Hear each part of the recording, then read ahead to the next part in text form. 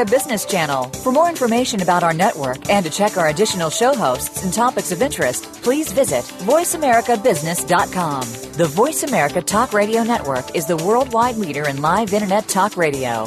Visit voiceamerica.com. The views and ideas expressed on the following program are strictly those of the host or guests and do not necessarily reflect the views and ideas held by the Voice America Talk Radio Network, its staff, and management.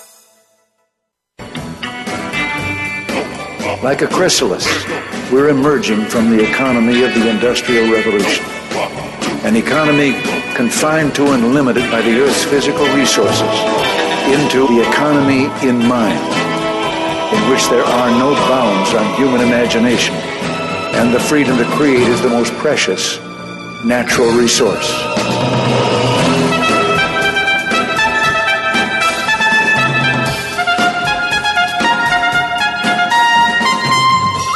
Welcome to the Soul of Enterprise, Business in the Knowledge Economy, sponsored by SAGE, supporting small and medium-sized businesses by creating greater freedom for them to succeed.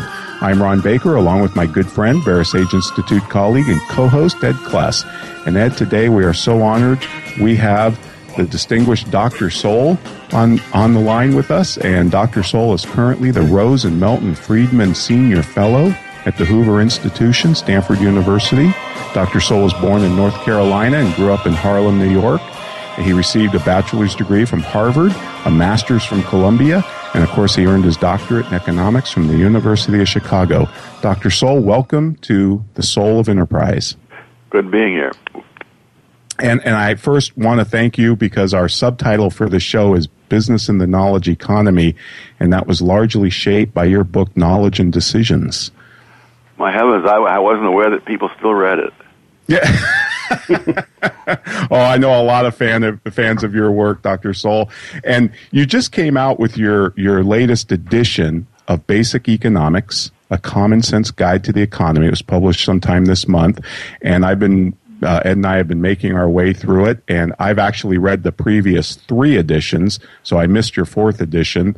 But before we dive into your book, I would love to ask you, you were once a Marxist, and I heard you say in an interview that you're probably one of the few economists that have actually read Karl Marx, and you were still a Marxist even after emerging from Milton Friedman's class at the University of Chicago. What changed?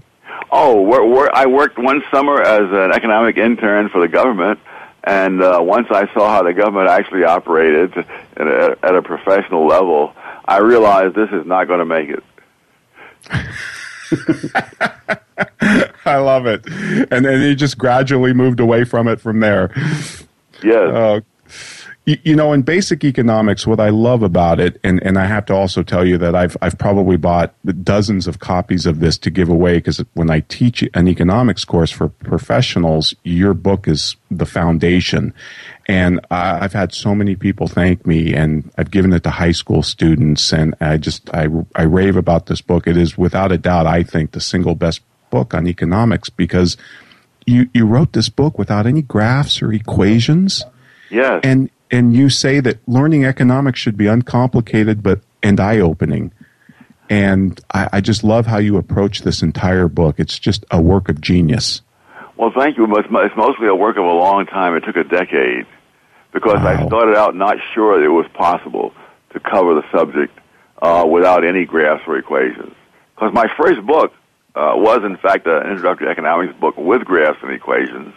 It went down the tubes and has never been heard from since. And Dr. Sowell, this book has been translated in 7 languages, hasn't it? So it's really, great. I'm glad to hear that. And I love how, by the way, you inserted the 100 questions into this new edition for people who are homeschooling or using it as a text. Yes, I mean, you never really know that you've learned something until you can answer questions about it. Right. Well, let's dive right in. One of the things I love about what you do in Chapter 1, which is titled "What is Economics," is you describe what economics is, and you use the Garden of Eden as a metaphor. Can you explain that? Yes, that we tend to think of an economy as simply some kind of system for the production and distribution of goods and services. But then I point out that the Garden of Eden was a system for the production and distribution of services, but it was not an economy because everything was available in unlimited abundance. So I use the definition of economist that Lionel Robbins used at the London School of Economics. It's the study of the use of scarce resources which have alternative uses, and it's the scarcity that's crucial. If everything was available in unlimited abundance, there'd be no reason for economics, and of course the economists would be unemployed. Right. And, one of the things that you've taught me is that there are no such thing as solutions. There are only trade-offs. So I guess when you write that it's not just about scarcity, but also about alternative uses, that's a really important component as well, isn't it? Absolutely. Unfortunately, in politics, people love to talk about solutions, which means they will analyze some problem in isolation and think that when they've dealt with that, that's the end of it, with no notion that everything in a market economy especially, but in other economies as well, everything is connected to everything else. And you can't just come in and say you will solve the housing problem, however you define that.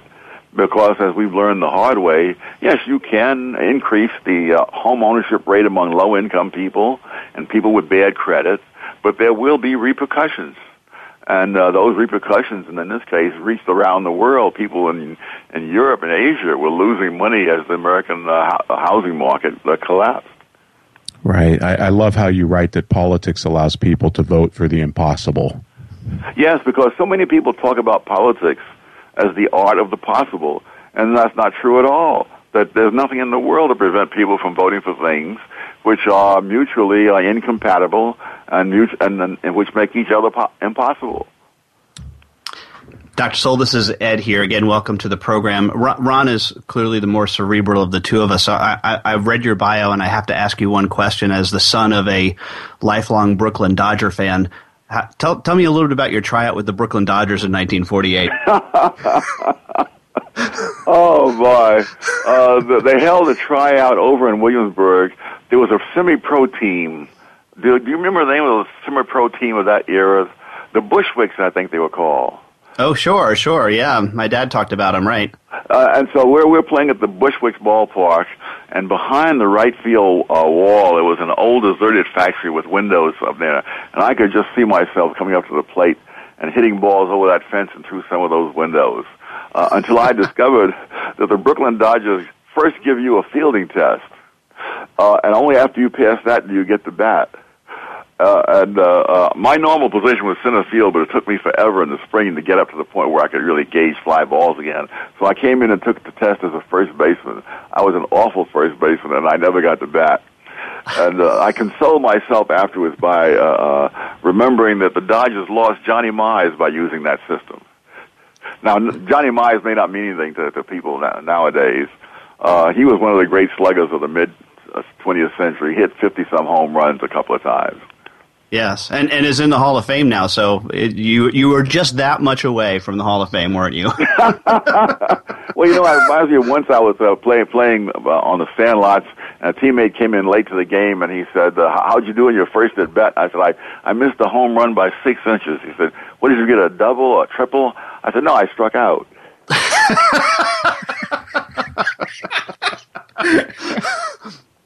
Perfect. That's a great story. I'm going to share that. I have an 8-year-old son, and we're 9-year-old now, and I'm the coach of his baseball team. We just love it. And keeping along the lines of baseball here, how's this for a I'm going to try and connect topics.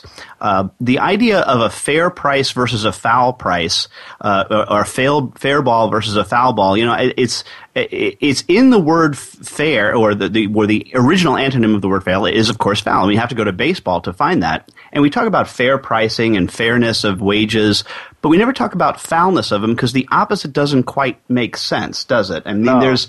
So it's really a different word that we're searching for.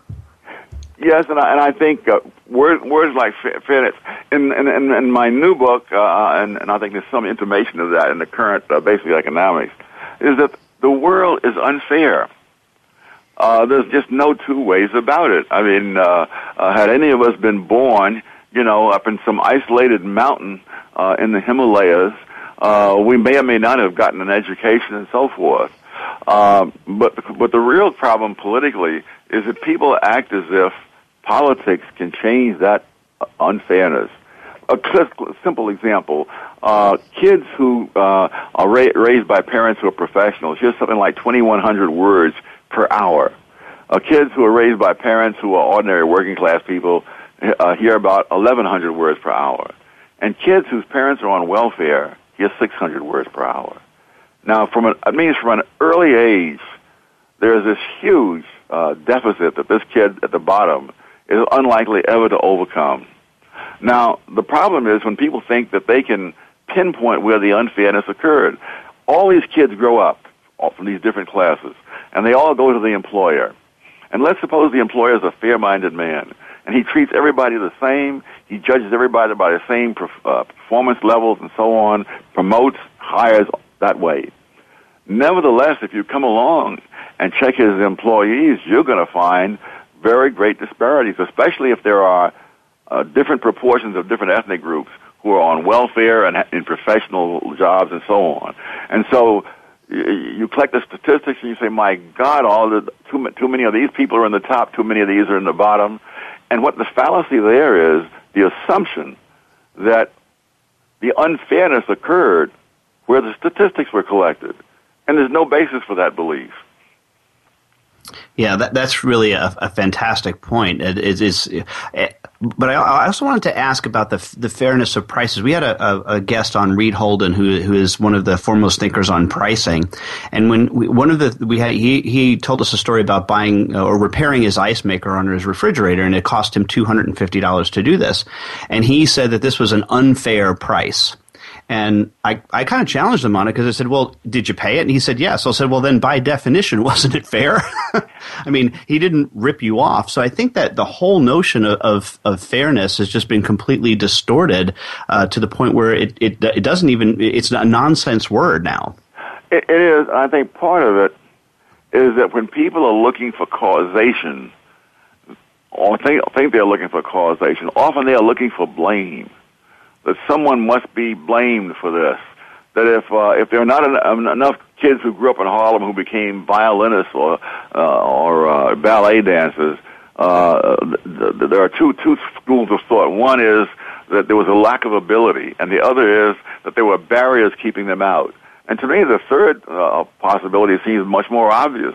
That is, where I grew up in Harlem, I can't imagine a guy growing up wanting to be a violinist or a ballet dancer. I mean, the thought never crossed my mind. So I think this third thing is left out, and people reason as if everybody is trying to do the same things. And if you find that there are disparities in how many succeed, that shows you, as the old genetic determinists used to say, they don't have the ability. And the others say, oh, someone put up barriers against them. No, a lot of it is it never crossed their mind. That wasn't what they were trying to do in life. Right. It's a basic non sequitur. And, we're going to take a break right here, right up against a break. So thank you, Dr. Sowell, for being on the show, and we'll have you back for a second segment coming up. But we're going to take a break. Those of you interested in getting a hold of us can always email us at TSOE@verisage.com.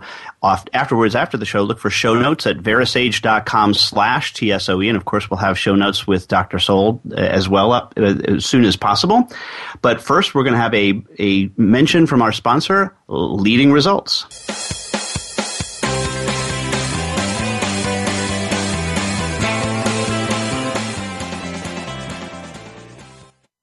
Follow us on Twitter at VoiceAmericaTRN. Get the lowdown on guests, new shows, and your favorites. That's VoiceAmericaTRN.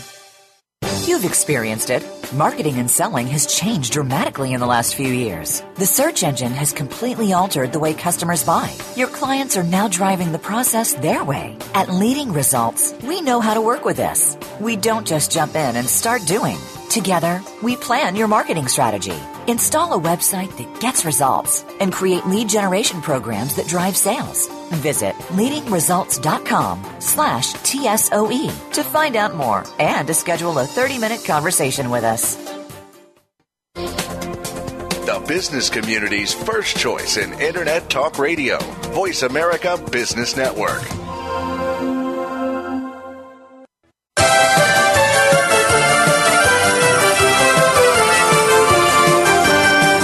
All right. Well, welcome back, everybody. We're here with Dr. Sowell, author of over 30 books, including his latest, Basic Economics, A Common Sense Guide to the Economy.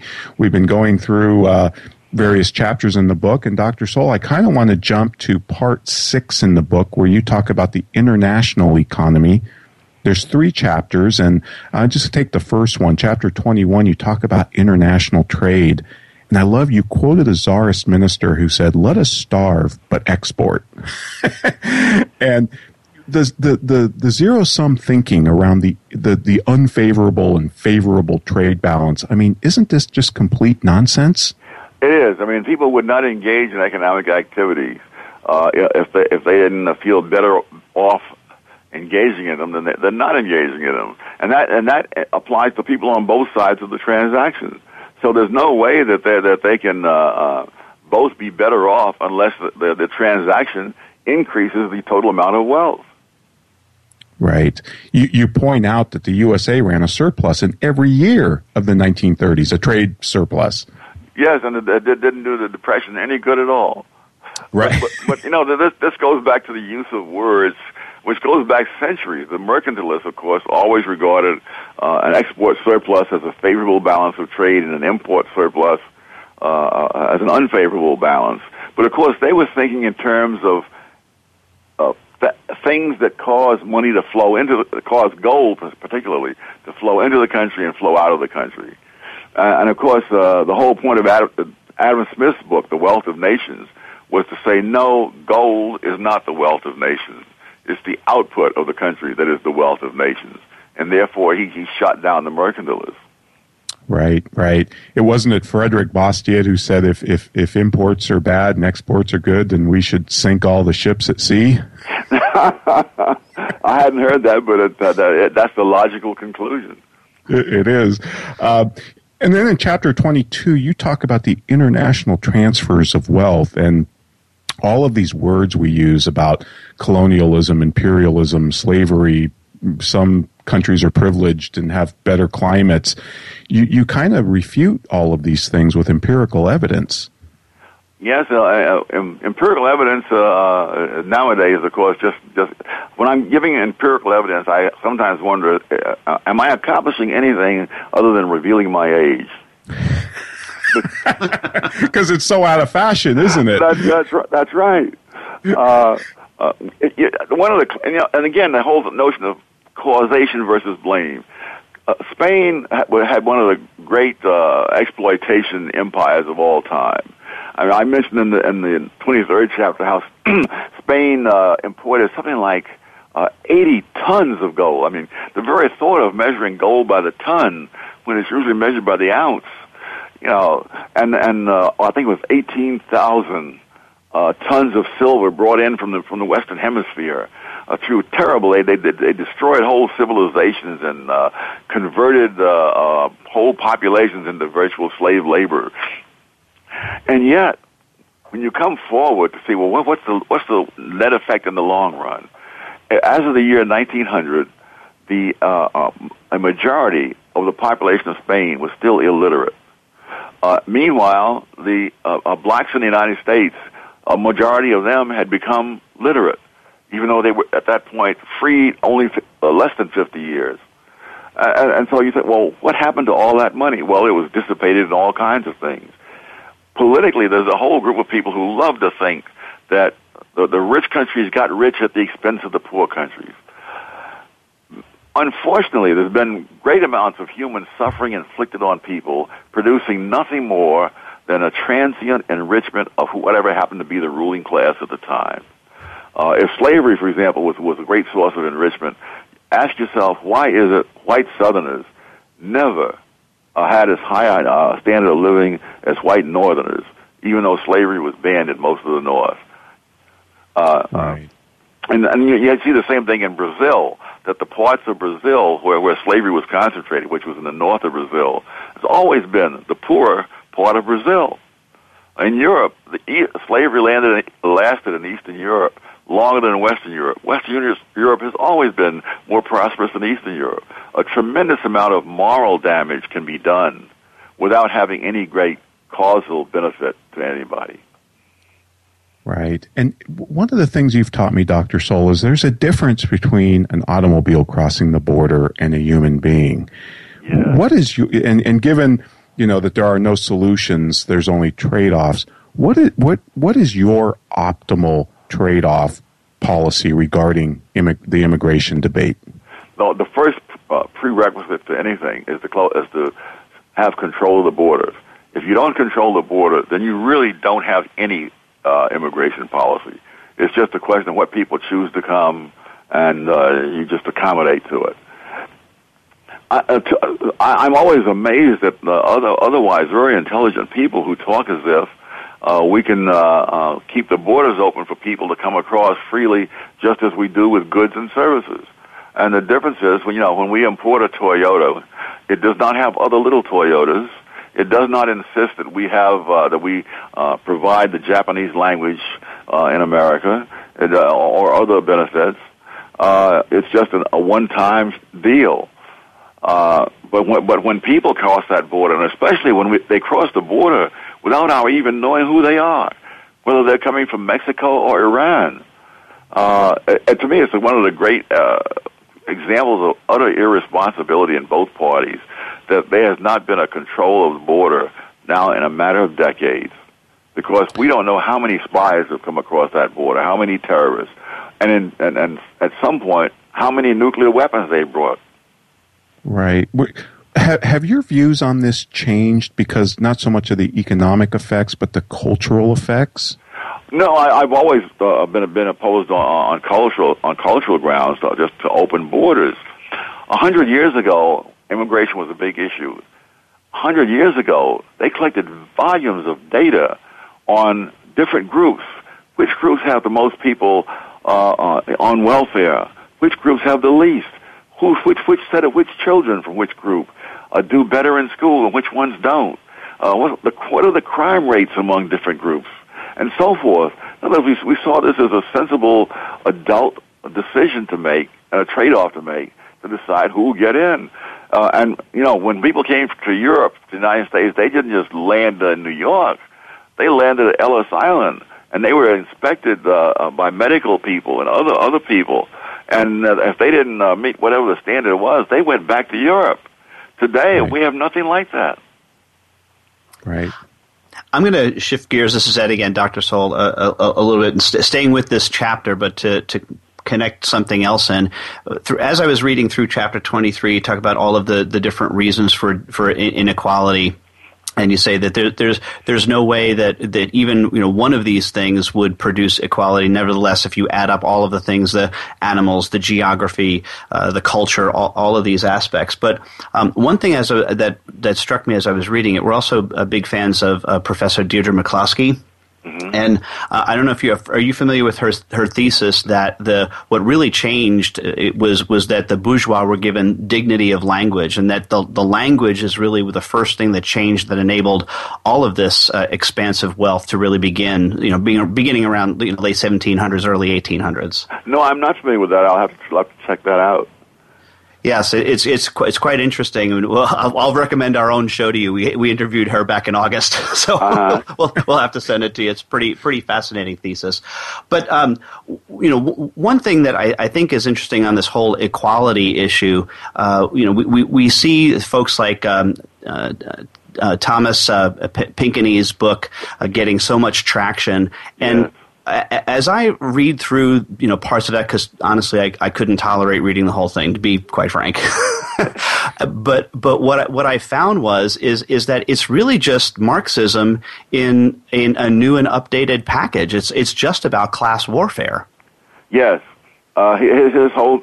I haven't read the whole thing either, but I get no sense from him that production plays a big role in any of this. Also, he uses statistics that are the usual kinds of statistics, which talk as if they're discussing particular groups of human beings when they're not. I mean, they talk about the people who are in the top 10%, 20%, whatever percent, and those in the bottom percentage. But all of those brackets have constant changes of the people in them. And so if you follow the top 10%, let's say, over a period of a decade, the people who have passed in and out of that bracket are going to be huge. At one point, I remember discovering that there were thousands of people who were in the top 400, over a period of a decade. And in the top 1%, the turnover is so great that the majority of those people are in that bracket 1 year out of a decade. So the thing that really got me from Piketty, he was saying that the top 10% were really especially elite, and they had this terrible role that they played. And later on, I discovered that 56% of American households will be in the top 10% at some point during their life, usually toward their older years. And so we're talking about people in a certain bracket who are transients as if they're permanent residents there. And it's really just a derivation of zero-sum thinking. Both Ron and I do a presentation when we're talking with small businesses that we believe the number one myth among business people is that business is a zero-sum game, and that every single trade we talk about an even trade and playing poker with customers and things like that. And nothing could be further from the truth. As you just said, we're enriched on both sides of the equation. But I'm just curious as to why do you think that myth of zero-sum thinking is so prevalent in not only in Marxist culture, but even here in the United States? I suspect it's an easier way to think about it, but I think probably a bigger reason is that it serves the interests of those who dominate the educational field. That they have the left-wing vision, and it's easier to have that vision if you think that someone got rich at the expense of somebody else. One of the sad things that you get from reading history is how many productive groups have been hated, attacked by mobs, and driven out of the country on the grounds that they must have gotten rich at other people's expense. And even when the economy collapses after they had been driven out, as has happened in a number of cases, the Asians are driven out of Uganda being one of the more recent ones. It never teaches a permanent lesson that no, these people you're calling parasites and bloodsuckers and all that, you drive them out. The interest rates charged to creditors goes up, the economy goes down, unemployment skyrockets, and so on. And it never teaches the lesson that no, these people are playing a serious role and have serious benefits to the economy. Dr. Sowell, this is Ron again. And along that line, you point out in Chapter 22, the International Transfers of Wealth, that if foreign investors plunder wealth, then the USA should be the poorest. Yes, because the amount of wealth that international investors take out of the United States annually is larger than the gross domestic product of Egypt. Right. And then it happens every year. But, of course, that means that the investors have created far more than the gross domestic product of Egypt in the United States, so they're taking out their cut of it. Right. And just along the lines of the Piketty book, I mean, one thing that you've taught me in prior of your writings is that if you have to account for age as well, looking at these income distribution tables, and if you just accounted for age, half of the inequality kind of disappears. Yes, it's true that infants usually don't have as much money as their parents, much less, and their parents don't usually have as much as their grandparents. Right. Yeah, I guess it reminds me of the German proverb. It's one of my favorite. If you want equality, visit a cemetery. Oh, wow. It's one of my favorite all-time sayings. But another thing that you write eloquently about is proportional representation or disparate impact, whatever you want to call it. And I love the way you expand it to all fields of human endeavor, that equality just doesn't exist anywhere in proportion to percentages of the population. Absolutely. And I have a great sense of futility in trying to get this across, because the first time I did this was in 1995 in a book called The Vision of the Anointed. I had this long list of things. I think one of them was that men are struck by lightning, I think something 5 or 6 times as often as women. Right. And you go through all this whole list of things where really discrimination plays no role. And here I mentioned about how with various sports, the skewed distributions are just incredible. But the average golf pro who has played in a PGA tournament has never won a single tournament in his entire career. And yet, Arnold Palmer, Tiger Woods, and Jack Nicklaus each won dozens of tournaments, and the three of them put together won over 200 tournaments. I mean, it's just as skewed as possible. Right. You know, it reminds me, are you familiar with Charles Murray's book, Human Accomplishment? Oh, that is a great book. Isn't it? It is a great book. 4,002 people he documents that pretty much we're standing on the shoulders of as a civilization. Yes. So it has nothing to do with equality of results, or it's very inequality. Oh, my God. Thank God for inequality. Yeah, I as someone who used to use a camera that had a rangefinder on it, I mean, I think back, rangefinders are based on the Pythagorean theorem from 2,000 years ago. Now, if you're not in a culture that is likely to deal with the Pythagorean theorem, you're not likely to invent the rangefinder. Right. You know, one of my favorite chapters in your basic economics book is in this particular edition, it's the chapter 25, non-economic values. Oh, yeah.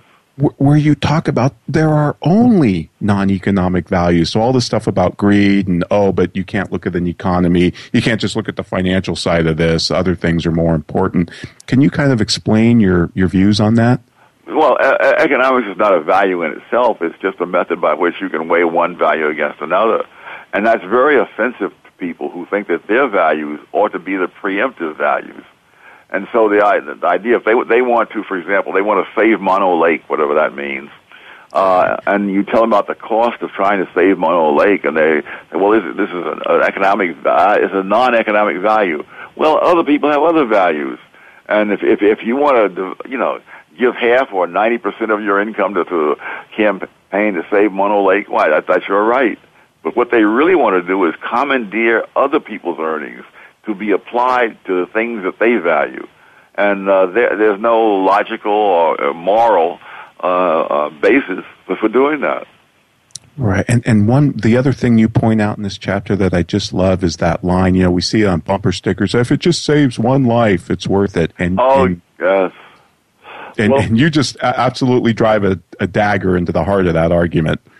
Yeah, because what most safety advocates seem to ignore is that the biggest safety device of all is wealth.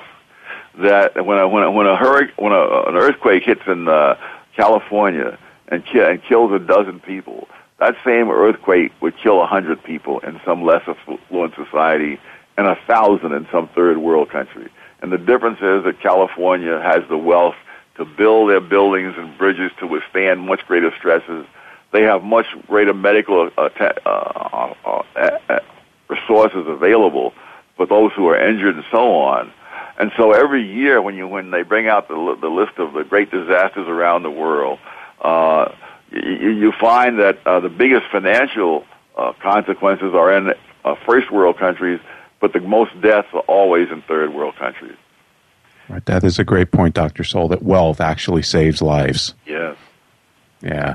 Well, I know we're at the end of our time here, and I thank you for graciously staying a couple minutes over. We didn't want to stop you mid-sentence, but I just have to agree. I think I read somewhere in one of Mark Skouson's books that Friedrich Hayek once said of Thomas Sowell, he's a genius. And oh, my goodness.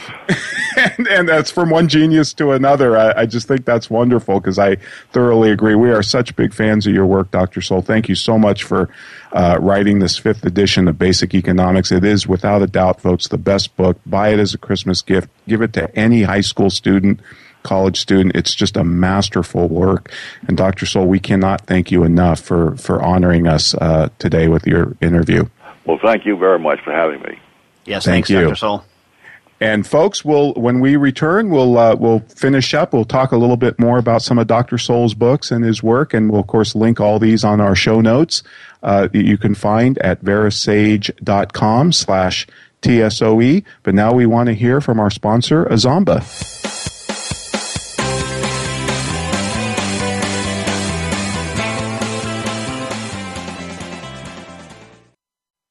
We're making it easier to listen to the Voice America Talk Radio Network live wherever you go on iPhone, BlackBerry, or Android. Download it from the Apple iTunes App Store, BlackBerry App World, or Android Market. What if you could close more business with less effort and do it faster? What could your people accomplish if they had their own personal assistant keeping track of meetings and reminding them of follow-ups? What would it mean to have a perfect view of what your team and your prospects and your customers are doing? What if you could run your business from anywhere? You can have it all. Visit www.azamba.com/soul today to find out how. That's Azamba, azamba.com/soul. When it comes to business, you'll find the experts here. Voice America Business Network.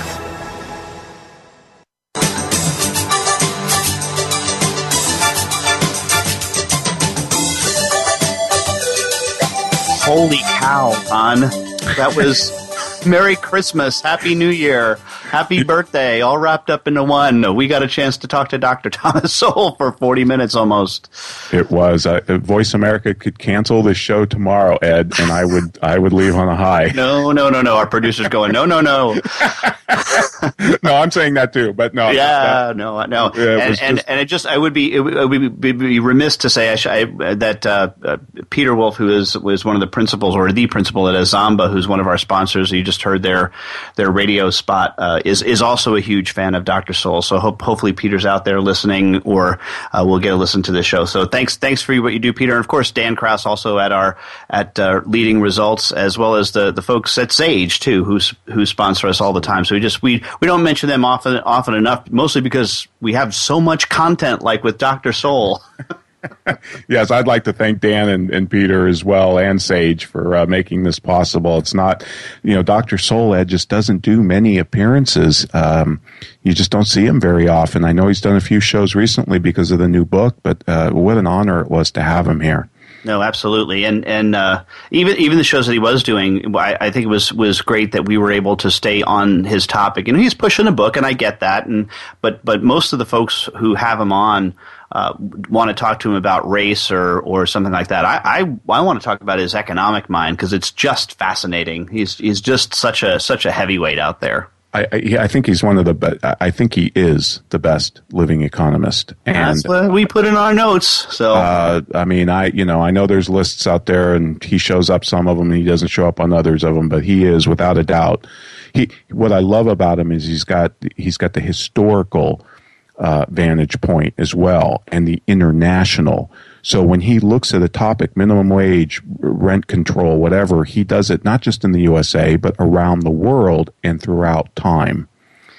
And exactly. Basic economics is just, I can't tell you how many times I've recommended this book to high school students, and then by the time they get in college, they thank me and say, wow, that just put me years ahead of my, fellow students, because it's just absolutely brilliant. And there's, like he said, no graph and no equations in it. And it's plainly written. It is there's not a lot in there where you're having to look up thousands of words, and what's this economic context, because he's always keeping it for the layman, or as he puts it, the homeschooler.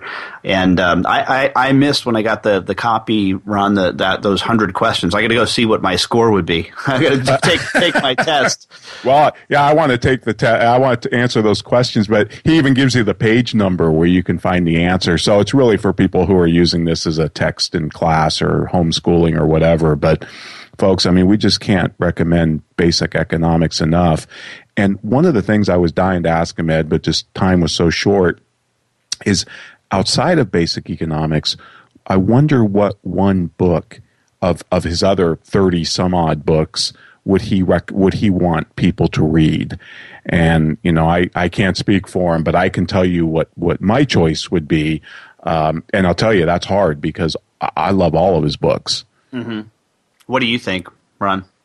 I'm going to have to say Knowledge and Decisions. Mm-hmm. And that was the book that was inspired by that essay that Friedrich Hayek wrote about the local use of knowledge, and saying how local knowledge was itself scientific, even though, it's not done with people with lab coats.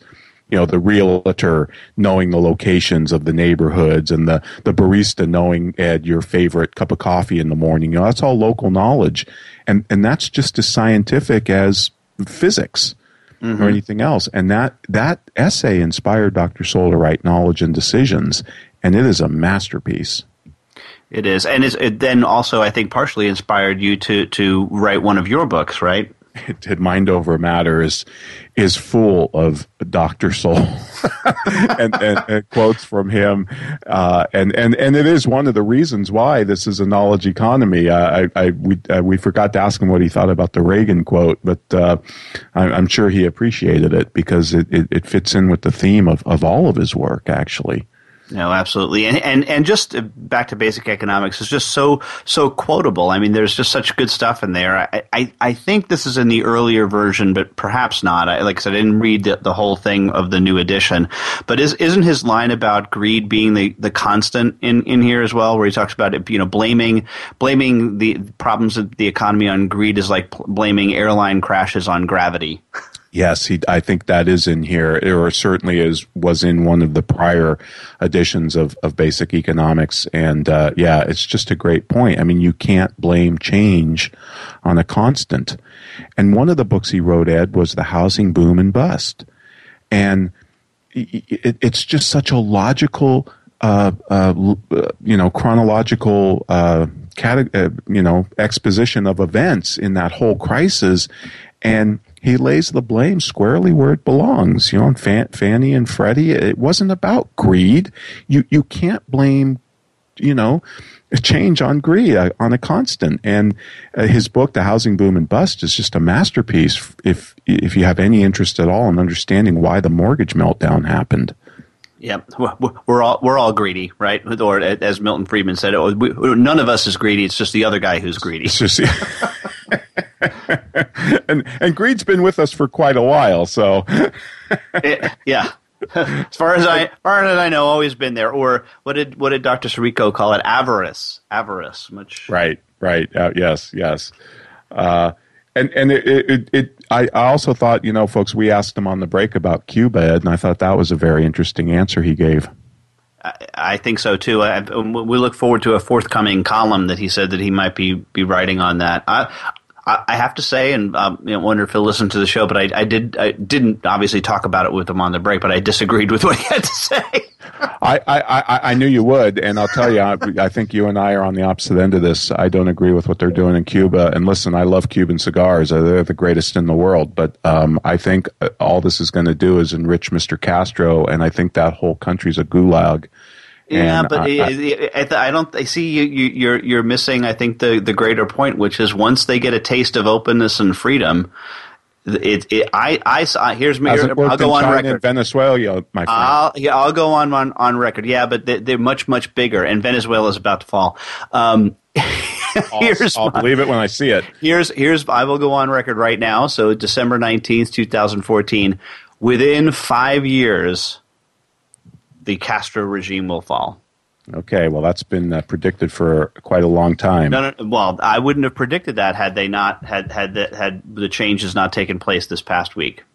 All right, but I will go on record saying is that the Castro regime will be out because there's just it's too close to the United States. There's too much stuff that could happen. Just hell, the import of and trade of baseball players alone. Well, I get that. Yeah, I get that. But you know what? From an economic standpoint, trade with Cuba is absolutely insignificant. It doesn't even rise to the level of petty cash. And with that, the rest of the world trades with them. Well, I know, but to us, but it will explode with us. It will explode with us. Because it's cheaper. But I look. I understand your point, and I totally get it and respect it. I just vehemently disagree. I think I think they're thugs. I think that regime needs to be contained, and that's what we were doing. And I don't think opening it up is going to do anything.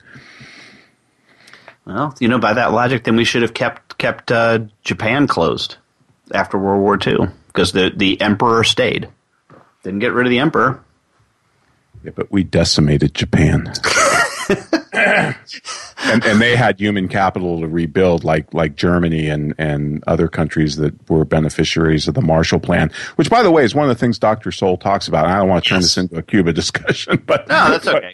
No, and it's great that we disagree. I love it. I only learn from people I disagree with, but we can't recommend this book highly enough, folks. It's just a real great single volume on economics, and it is 700 pages. So I love how he wrote at the beginning. He said, like people, this has taken on weight over time.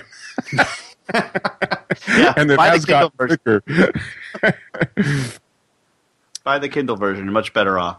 Yeah, absolutely. But it is, his agent was kind enough to send it to us in PDF, and I read some of the beginning chapters and then some of the later ones, and it's just brilliant. He's really updated it. He's really put some current examples in. And it's just a brilliant piece of writing, and he's such a clear writer and just so logical. One National reviewer of one of his books, I forget which one, said, reading Dr. Sowell is like chewing on nails. Yeah. Because he just goes where the evidence takes him. Yep. And that's what I really appreciate about him. He tells it like it is. Well, and we will be back after our last break. We're late to this break as well, but that's okay. It was well worth spending the additional time with Dr. Sowell. But as you know, you can get a hold of us at TSOE at verisage.com. Also, look for show notes at verisage.com/TSOE. And we have a new Twitter hashtag that we're using. We were competing with TSOE with another, not show, but something else was using TSOE. So we've decided to change to Ask TSOE, ASK-TSOE, which doesn't appear that anybody else is using. So if you have a question that you want to ask us, pound Ask TSOE, and we will be sure to get to that on future shows. But right now, our third break and word from our sponsor, Sage.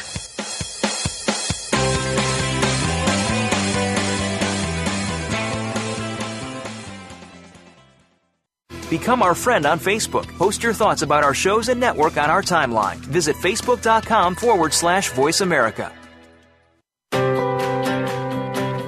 4 new employees. A 20% increase in revenue. Being one of the 9 million women business owners in the U.S. These are your proudest numbers, your landmarks of growth and success. Sage helps you achieve business milestones with cloud and software solutions that lead to deeper financial insights. Believe in your numbers. See what Sage can do for your business. Visit BelieveInYourNumbers.com today. We're always talking business. Talk to an expert. Call now toll free 866-472-5790. That's 866-472-5790. Voice America Business Network.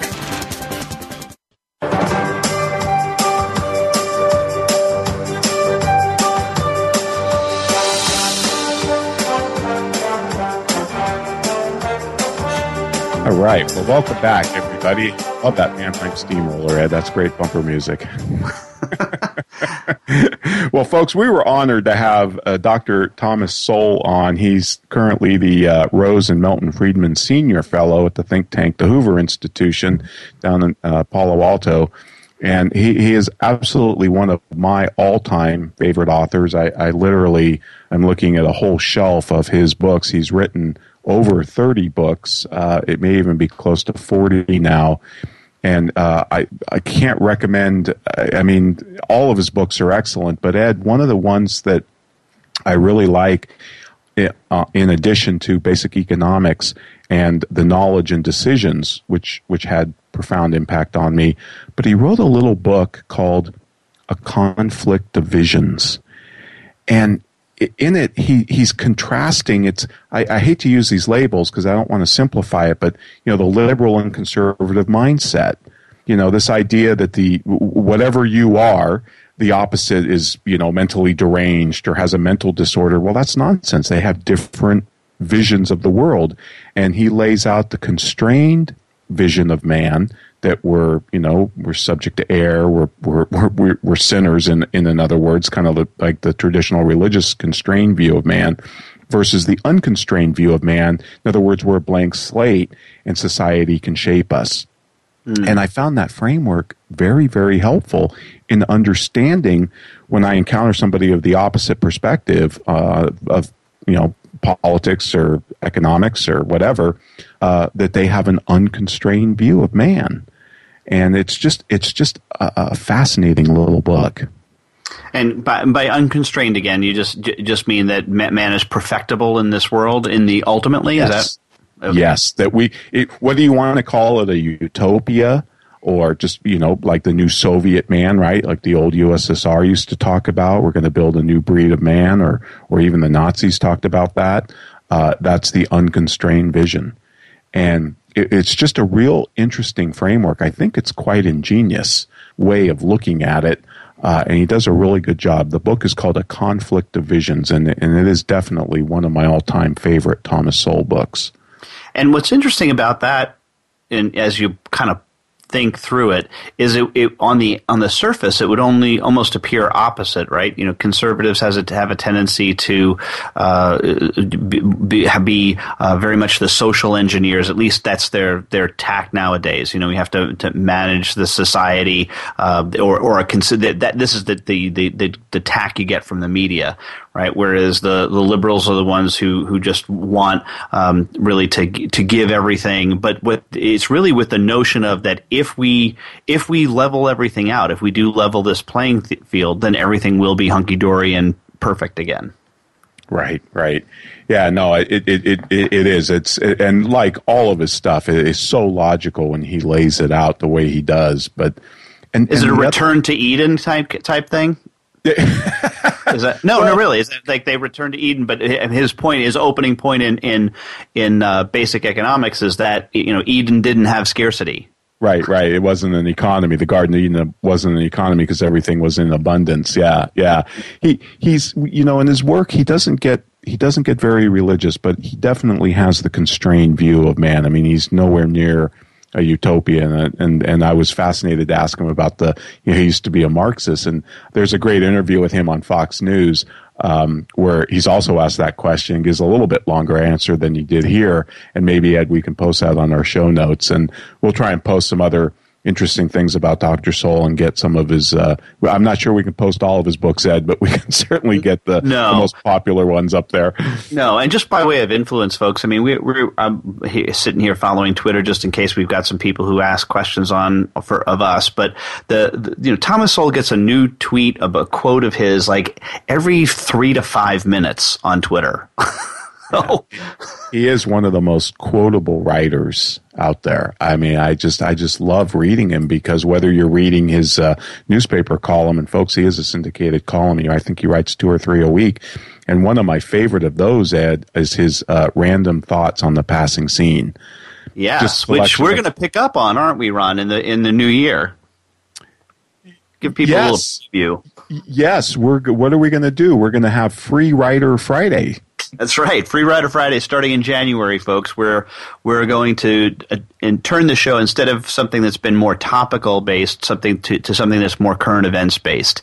And the freeloader is the fact that we get to freeload and we don't have to prepare until that day. That's the way we're going. Or free rider. I'm right, actually free rider.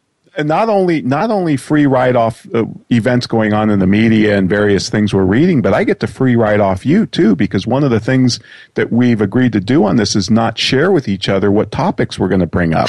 That's right. So we're going to be testing each other's reaction off the cuff, which is going to be very interesting. But so, Ed, tell us what, next week, folks, Voice America is obviously on vacation because of the Christmas holidays, and then the week after that also on vacation because of holiday. So, Ed, what do we got planned for the Soul of Enterprise over the next 2 Fridays? Well, we're going to do some encore presentations, as they say in the biz, around encore presentations, and we're going to do the one that we brought up today, Professor Deirdre McCloskey, which was our first interview, so you can compare our style back then to what we're doing today. But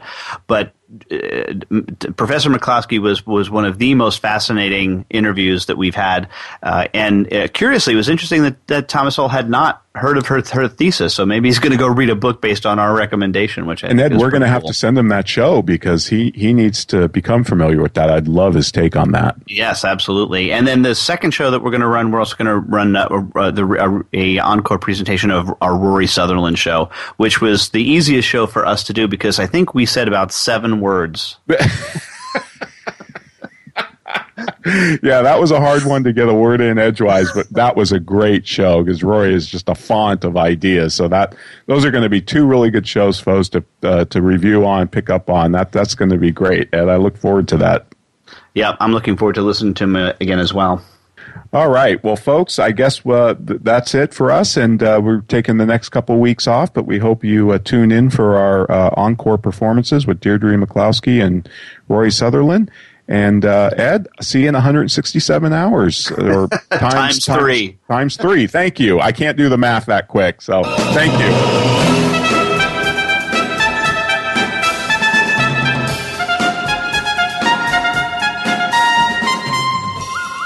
This has been the Soul of Enterprise, Business in the Knowledge Economy, sponsored by Sage, supporting small and medium-sized businesses by creating greater freedom for them to succeed. Join us in a few weeks on Friday at 4 p.m. Eastern Time, 1 p.m. Eastern Time. In the meantime, folks, feel free to visit us at verasage.com/TSOE for more information on each show, including our show notes. We'll link to the Dr. Sowell books and other interesting things about him. And in the meantime, you can contact Ed or myself at TSOE@verasage.com. Have a wonderful holiday season, folks, and we'll see you in the new year.